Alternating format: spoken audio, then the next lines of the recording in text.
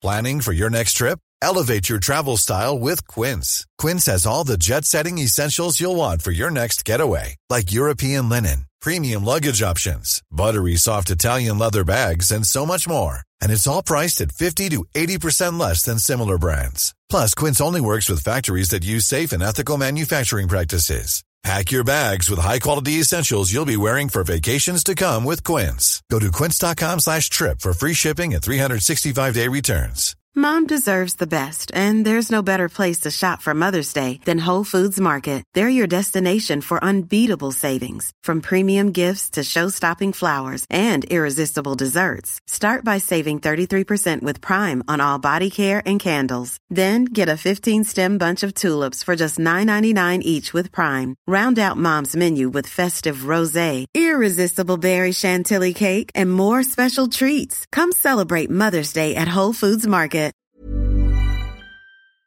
Hi, I'm John McEnroe. I'm Bjorn Borg. This is Martina Navratilova. I'm Mats Wilander. I'm Stan Wawrinka. I'm Leighton Hewitt. I'm Andy Murray. And you're listening to the Tennis Podcast.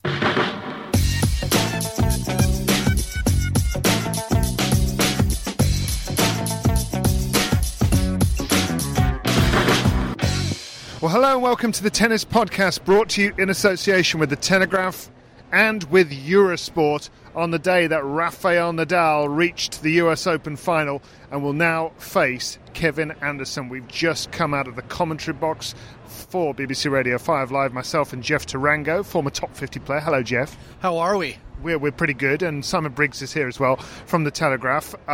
Simon, that was an interesting match between Del Potro and Nadal. It looked like it was going to be a classic for a while. That first set was blistering from Del Potro, wasn't it? I mean, some of the forehands, I know we talk about the forehand a lot, but I mean, it was breathtaking, and he backed it up with backhands as well. But Nadal turned it around. Yeah, I mean, Del Potro said yesterday, or maybe it was the night before, he said, I just wish I could play Rafa when I was in good condition. And you never know how much to read into that. You never know how much those guys are sort of indulging in kidology, but I think that really is kind of the epitaph of this match. I didn't feel like when Rafa turned up the heat that Delpo had it in his legs to live with him. I mean, Rafa explained quite precisely what he'd done tactically between set 1 and set 2, which is to stop hitting to the backhand all the time and use the forehand up the line, which he hit with absolute precision and power and pace. Just seemed to feel it so much, and once that started it was pretty much one-way traffic. So yeah, sets 2, 3 and 4 weren't classics. They were exhibition stuff from Rafa. I mean, in the sense of being magnificent display of tennis, but they weren't competitive. What was your reading on it, Jeff? How much of that comeback was down to Nadal? How much was it down to Del Potro not having so much left in his legs? Well, I think it was the man from Mallorca taking the bull by the horns. I mean, he was getting beaten by the stronger player, the bigger man, and he knew that he watched Federer bang his head against the wall again 2 nights ago and lose the match. He knew he had to adapt, that he didn't want to be as stubborn as Roger was, and that he would lose if he kept that up. He started moving Delpo around, and he just took the wind out of his sails. He couldn't keep up with that kind of pace any longer. The sprint was too much for Delpo. It forced him to go for low percentage shots when he didn't want to. And then from there, once Nadal really had a firm grip on the Delpo horns, he wasn't going to let go. I mean, we know him. When he gets that bite, he's like a pit bull, isn't he? He is indeed. And that pit bull is currently in the ESPN studios to our right as we stand here just outside the Arthur Ashe Stadium. He's come out. There's a huge crowd of people flocking to see him, and he only has to raise one of those eyebrows that he likes to raise in their direction, and they are screaming his name. There's something about Del Potro, isn't there, though, that does discomfort these very top players when he's on, because we saw that with Federer the other night, didn't we? He was rattled by him. Yeah, but as Jeff said, I mean, Rafa solved the equation in a way that Roger didn't, and actually Roger explained quite perfectly why he hadn't solved the equation when he spoke after that match, because he said, look, I haven't had it all week. I've been struggling physically, mentally, technique-wise. I couldn't get my head clear. I was just in a bit of a fog out there. So if Rafa had been in top nick, he probably would have worked out a way of he's a bit of an unusual player, isn't he? Because he's so biased towards the heavy forehand, and yet the backhand's very solid. So you can't just hit with backhand and get errors. He doesn't miss. He just puts it back, and actually you can wear yourself out on it. It's almost like you can sort of you can sort of banging like a sort of a boat on the rocks just without doing anything too adventurous. So you have to work out how to manoeuvre him around. But I think Delpo, if he'd had a bit more in his legs, he would also have had more answers, and it would have been a more competitive fight tonight. We always joke about what you would have done if you'd played Nadal back in the day, Jeff, and how on earth would you try to get to him? You always sort of talk about how you'd try and unsettle him just by annoying him in some way, because once he's on a roll, he's pretty unstoppable, isn't he? But sometimes the confidence can be a little fragile. Tonight, he found the confidence and he was unstoppable. Yeah, I mean, Delpo had the crowd with him in the beginning, and I think he should probably, when he won that set, should have engaged them a lot more, maybe even done a victory dance and put his arms up and got them in the beginning of that second set, got the crowd to be so boisterous that it unsettled Nadal and made him go back after in the middle of tosses and whatnot. He really needed to engage the crowd a lot more. He kind of put his head down like, I've done enough. And it flowed into Nadal. Nadal saw that, and like you said on the broadcast, he was like a shark in bloody water. He just wasn't going to let go and stop going after it. And we saw it with Venus too. Just these top players, they can get so stubborn, and what makes them so great. But it can also be their weakness. And so I would more play into that stubbornness if I was trying to beat him. And we'll see if Anderson has the fight and the willpower to do stuff. But you have to have the crowd involved in it. It has to be more chaotic. There has to be more going on. There should have been more when he was challenging calls. It should have gone all the way up to the chair and talked to the chair for a little bit. He maybe could have tripped over Nadal's water accidentally when he wasn't looking, and there's just some little things that he could have done if he really wanted that match as badly as he said he did. But he's the gentle giant, he's the nice guy, he doesn't want to be known as that, and he's won this tournament before, so it's not like the last thing in the world he has to do. He's part of Team 8. He's going to be doing exhibitions for $1 million a night for the rest of his life. I mean, he doesn't need to resort to what I need to resort to. Trying it with the truth here on the Tennis Podcast. Simon, Kevin Anderson has basically reinvented himself, hasn't he? Because not only is he into the final, I mean, I don't think I've ever seen anybody go from quiet, demure, sort of, polite tennis player who really looks a bit embarrassed to celebrate winning shots to somebody who's fist pumping like Jimmy Connors after every single successful point. I read a fascinating piece in the New York Times today about how he'd been told by his coach to actually practice fist pumping on the practice court, and he's it seems to be paying off. Did you ever try that, Jeff? Well, I invented it. No, I'm kidding. But I think also another interview that I heard, David, that I thought was very impactful is when Kevin Anderson was off with his injury, that he realized when he was talking to sports psychologists and whatnot that he'd never had a tennis hero. Being from South Africa, there were some great players, Creek and Ferreira, but he never really had a tennis hero, and he latched on to Rafael Nadal and said, he is going to be my tennis hero. And he actually said, if I could have 25% as much fire on the court as Rafael Nadal does, I can be a Grand Slam champion. And now look at him going crazy after every point. I love it. I think it's great.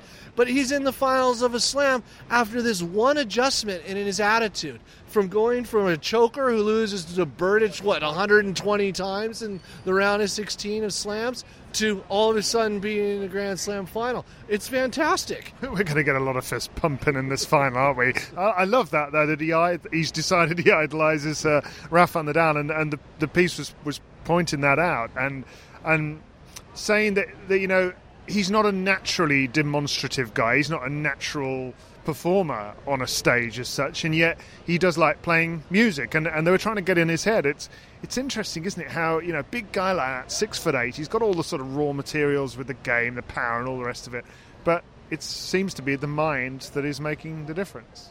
Yeah, I think there was a nice quote from Neville Goldwyn, wasn't there, saying that there's a big man syndrome, which is the opposite of little man syndrome. If you're a little man, you make a lot of noise to make sure people know you're there. If you're a big man, unless you really are a kind of sociopath who wants to bully people, which he clearly isn't, then you almost shrink a little bit. You stoop a little bit. Well, I guess, David, I should be asking you this question. No, I can relate to it in a way. Yeah, I assume the listeners do know that you're 6'8". Yeah, well, I think it's probably got across over the years. Yes. It's interesting. It depends what the scenario is, I would say, because I would say when I'm in a role where I've got to interview a big star and I don't want to feel as though I'm kind of a little nervous about it, I will stand up taller and I will almost sort of try to be, especially if it's a big tennis player, trying to be as big as them. It's just that natural kind of almost fool yourself into feeling confident. And yet, if it's... You had a good relationship with Goran, I think, because of that. I mean, he literally looked up to you. Yeah, well, you better watch your step is all I can say. But no, I mean, and I would definitely say that in other situations, if it's a young tennis player up and coming and they might be a little nervous or something like that, I might go the other way, sit down and sort of not want to try to be in any way scary. Yeah, and I think as a big man also going through college tennis, he had a great education, Anderson. And, you know, a lot of those political correctness things come through when you're in that college environment. And maybe he just didn't want to seem like a cocky, brash person that's going to be getting in trouble and in fights and all this kind of stuff. And he didn't want to be a rebel rouser because he's from South Africa. He's a foreigner playing in America. And it just kind of translated into him being a little too timid. And, you know, it gets worse and worse as time goes on. It doesn't get better. I mean, from the sports psychology side of it, not as a person. I mean, I think what he's going to realize is he's the same person at the end of the day, that his wife still looks at him at the end of the day. But look at his results. He's fired up out there, and it's more entertaining. I mean, I didn't like watching him cower and lose matches that I thought he should win. Now he's stepping up and he's swinging out and he's playing great tennis. Jeff mentions his wife, Kelsey, who's become quite a personality on the scene herself, hasn't she? She's written a diary of what it's like to sort of support him, and she's a seriously impressive woman, you know, who has effectively decided she's going to run Kevin Anderson Incorporated, really, all the kind of support team. Accounting, she's, you know, managing the website, the social media. What have you made of it? Well, I mean, she came out for drinks once with us, the press corps in Paris, which not a lot of the wives and girlfriends do. And then I saw her in the Mozart house in Vienna, which you know, was I was on a bit of a cultural trip, and I thought, hang on, I know that person, and I kind of ambushed her, and to her credit, she was very polite when I said, I think we've met before, and we had a nice chat about, you know, the meaning of Mozart's time in Salzburg. So that was quite a good chat. Yeah, no, she's one of the good guys, so to speak, on the tennis circuit. Always got time to have a chat with any of us. She was on the radio with us on BBC Radio. They carry the tiniest little dog around with them that I've ever seen in my life. It sits in her bag. But anyway, there's a little... Speaking of which, the New York Times has had some good pieces, and they have one today on dogs on tour. Apparently, Kuznetsova, her dog isn't just a pet, it's her emotional reassurance dog. And you can get a certificate for that, and it means that they can come to tournaments where other dogs cannot come. Really? I'll tell you, Catherine Whittaker's not with us today because she's not feeling too well. And we're going to have to tell her about this because she's going to want what's it called, a reassurance dog? An emotional reassurance dog. Apparently you can get a doctor's prescription basically for it. Sounds awesome. Yeah, I want one of those. Yeah, it's like, a lot of people need dogs to help them around, and it's now you can check the box on that one. Awesome. Well, Catherine's been going around just meeting random police dogs and having photos taken with them. So that's what she's been doing. So just before you go, a look ahead to the women's final. It's interesting, isn't it? Because these are two names we've never had before: Sloane Stephens and Madison Keys in a Grand Slam final. Yeah, and I think I read the piece, you know, looking forward to it today. The most fun bits were them both talking about each other, talking about their relationship, talking about how they've texted each other non-stop all the year because they both had injuries early on. They've kind of been through the trauma together, and they're mates. You know, and they've also, they're opposites to some extent in the way they play because, you know, one of them's got the speed of foot, one of them's got the speed of shot. And normally you would expect, I think, that the weight of shot in that battle is the better asset to have in the final, but who knows? It's going to be interesting. Simon Briggs from The Telegraph here with us. Let's just have a few more words with Jeff Tarango, shall we, about this women's final. So it's a big day for American tennis, isn't it, this? Because it's the first time that an All-American final has not featured the Williams sisters since 2002, I think it is. And these are two players that we've been waiting to come along for a while. And actually there were question marks over the last 2 years about whether they would at all. Yeah, they've both come back from some injuries and some time out, and they're both, I thought, very funny. You say they're very different players, but they both, in their post-match conferences after the semifinals, said, I have no idea how I got here. I have no words for this. Well, they've been through a lot, both of them, haven't they? Yeah, but it was interesting that they both said the same thing, and I think that Kathy Rinaldi and Martin Blackman have really put good teams around these young American women, and they're late bloomers. I mean, it's official. And Madison Keys, I can understand, because she's a taller, bigger player, and it takes taller, bigger players longer to learn the game of tennis for a big person. And she went back, to the Robert Lansdorpian kind of mentality of hitting the ball hard and low but being consistent. And I think Lindsay Davenport's done a great job in instilling that to her. But it really came down to her saying, okay, enough of this. I'm going to do something someday, and let's just do it.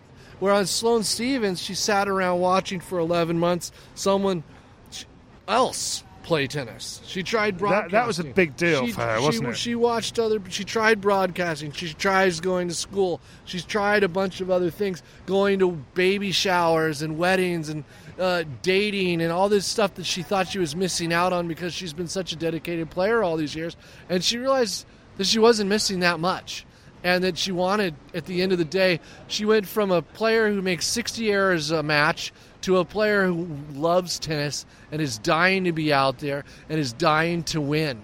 And that difference for her, because she's such an amazing talent, is what has done it. I mean, she's the fastest player on tour, and now that she's not making those errors, she's just a completely different player. Did you come across players in your generation, because you were around when there was Sampras and there was Agassi and Courier and all these guys, Chang, did you come across many players that were maybe slightly taking it for granted, and it wasn't until they didn't have it for a while that they realized, actually, this is pretty good and I want to make the most of this? Yeah, well, I think Andre was obviously the prime example of that. He just had so many ups and downs because of his attitude and the things that he would do off court.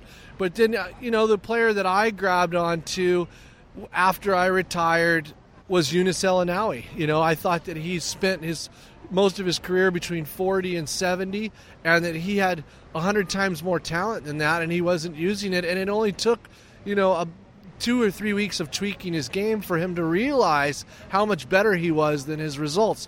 There's other guys out there, let's say Medvedev, just a behemoth of a player, great player, but he would only turn it on like one match, 1 week, one tournament out of a month. And it bothers me. I think Querrey is kind of a player like that now, where he's just starting to play great consistently, but he's always had the talent to. He could have been doing it since he was 20 years old.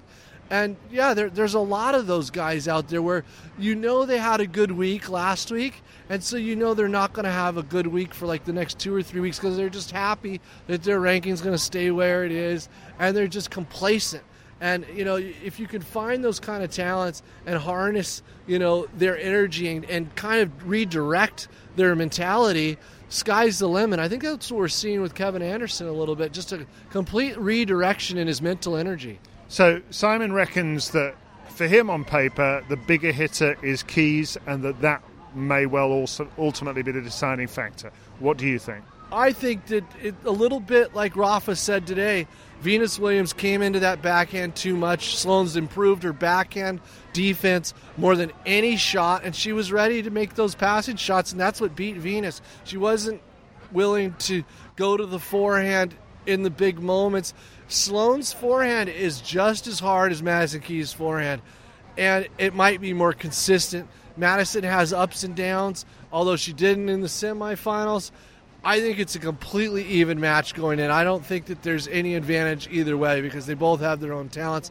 Keys has a little bit more experience in these big matches, but not in a Grand Slam final. You know, God doesn't decide the Grand Slam final. The players do. So you have to bet your final hot dog on the winner of this match. Who's I'm gonna not win? good at these semis and final predictions, but I think we're going to get Sloane Stephens to have the greatest jump in the rankings in the history of tennis. You're picking Stevens to win the title. Yes. Jeff Tarango, fascinating. Mother's Day is around the corner. Find the perfect gift for the mom in your life with a stunning piece of jewelry from Blue Nile. From timeless pearls to dazzling gemstones, Blue Nile has something she'll adore. Need it fast? Most items can ship overnight. Plus, enjoy guaranteed free shipping and returns. Don't miss our special Mother's Day deals. Save big on the season's most beautiful trends. For a limited time, get up to 50% off by going to BlueNile.com. That's BlueNile.com. Flexibility is great. That's why there's yoga. Flexibility for your insurance coverage is great too. That's why there's United Healthcare Insurance Plans. Underwritten by Golden Rule Insurance Company, United Healthcare Insurance Plans offer flexible, budget-friendly coverage for medical, vision, dental, and more. One of these plans may be right for you if you're, say, between jobs, coming off your parents' plan, turning a side hustle into a full hustle, or even missed open enrollment. Want more flexibility? Find out more about United Healthcare Insurance Plans at uh1.com. Hello, Tennis Podcast listeners. David here. Now, you might know that I love a bit of cooking, and I think I'm quite good at it. But if I'm honest, even I get fed up trying to work out what to do every night. That's where Home Chef comes in. Being able to put together a delicious meal without the long prep and the cook times, well, that's pretty cool. Home Chef provides fresh ingredients and chef-designed recipes conveniently delivered to your doorstep to simplify your cooking experience. They have over 30 options a week and serve a variety of dietary needs, so you don't have to worry about what to make ahead of time. Not only is it convenient, but it's economical too. Home Chef customers save an average of $86 per month on groceries. Now, for a limited time, Home Chef is offering Tennis Podcast listeners 18 free meals plus free dessert for life and, of course, free shipping on your very first box. Go to homechef.com/tennis. That's homechef.com/tennis for 18 free meals and free dessert for life. You heard it right. 80. A few other little notes ahead of our final couple of tennis podcasts here with The Telegraph and with Eurosport. Today we had Jamie Murray and Martina Hingis going through to the mixed doubles final. They beat Coco Vandeweghe and Horia Takao 6-4, 7-6. Very closely fought second set, that one. And Hingis, well, she has been on fire. She's also in the women's doubles final as well. And the mixed doubles final with Jamie Murray. Well, that's what I just said. Yeah. Yeah, so... We'll say it again. All right, well, she's in the mixed doubles final with Jamie Murray. Yeah, I mean, is that even fair? How good? I mean, you played some doubles. How good is... Hingis is... You know, she's pushing... What is it, mid-30s, nearly 40? She's almost better than Bruno Suarez, who Murray plays with in the men's double. She's really good, isn't she? Yeah, she's playing great. She's inspired. I think she's great for the game. It's great. She's got that smile on her face all the time. And the control that she has over the ball is amazing. Shows how hard it is to give up tennis, doesn't it? Because she's retired a couple of times. And she played Legends at Wimbledon one year. Yeah, and I remember she had to go at broadcasting. You know, it's not an easy game to give up, is it? Well, no, I think it's just always with you. That's why they call it the sport of a lifetime.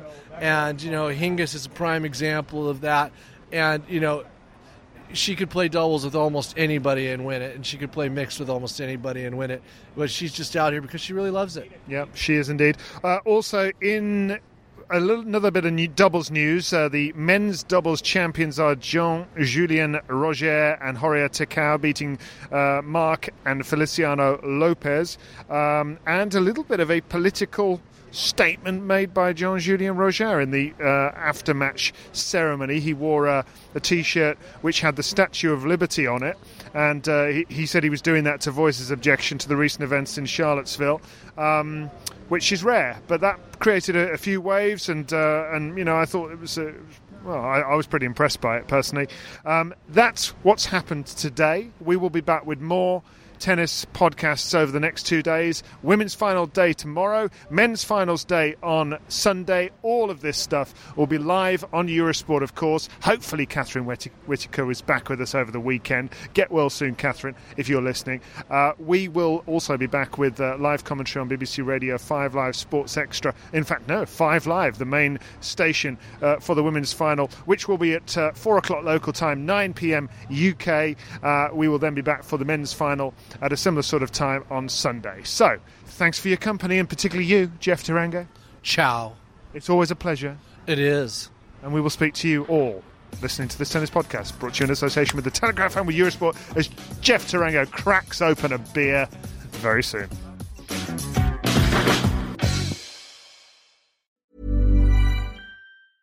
Normally, being a little extra might be a bit much, but not when it comes to healthcare. That's why United Healthcare's Health Protector Guard fixed indemnity insurance plans, underwritten by Golden Rule Insurance Company, supplement your primary plan so you manage out-of-pocket costs. Learn more at UH1.com. Flexibility is great. That's why there's yoga. Flexibility for your insurance coverage is great too. That's why there's United Healthcare Insurance Plans. Underwritten by Golden Rule Insurance Company, United Healthcare Insurance Plans offer flexible, budget-friendly coverage for medical, vision, dental, and more. One of these plans may be right for you if you're, say, between jobs, coming off your parents' plan, turning a side hustle into a full hustle, or even missed open enrollment. Want more flexibility? Find out more about United Healthcare Insurance Plans at UH1.com.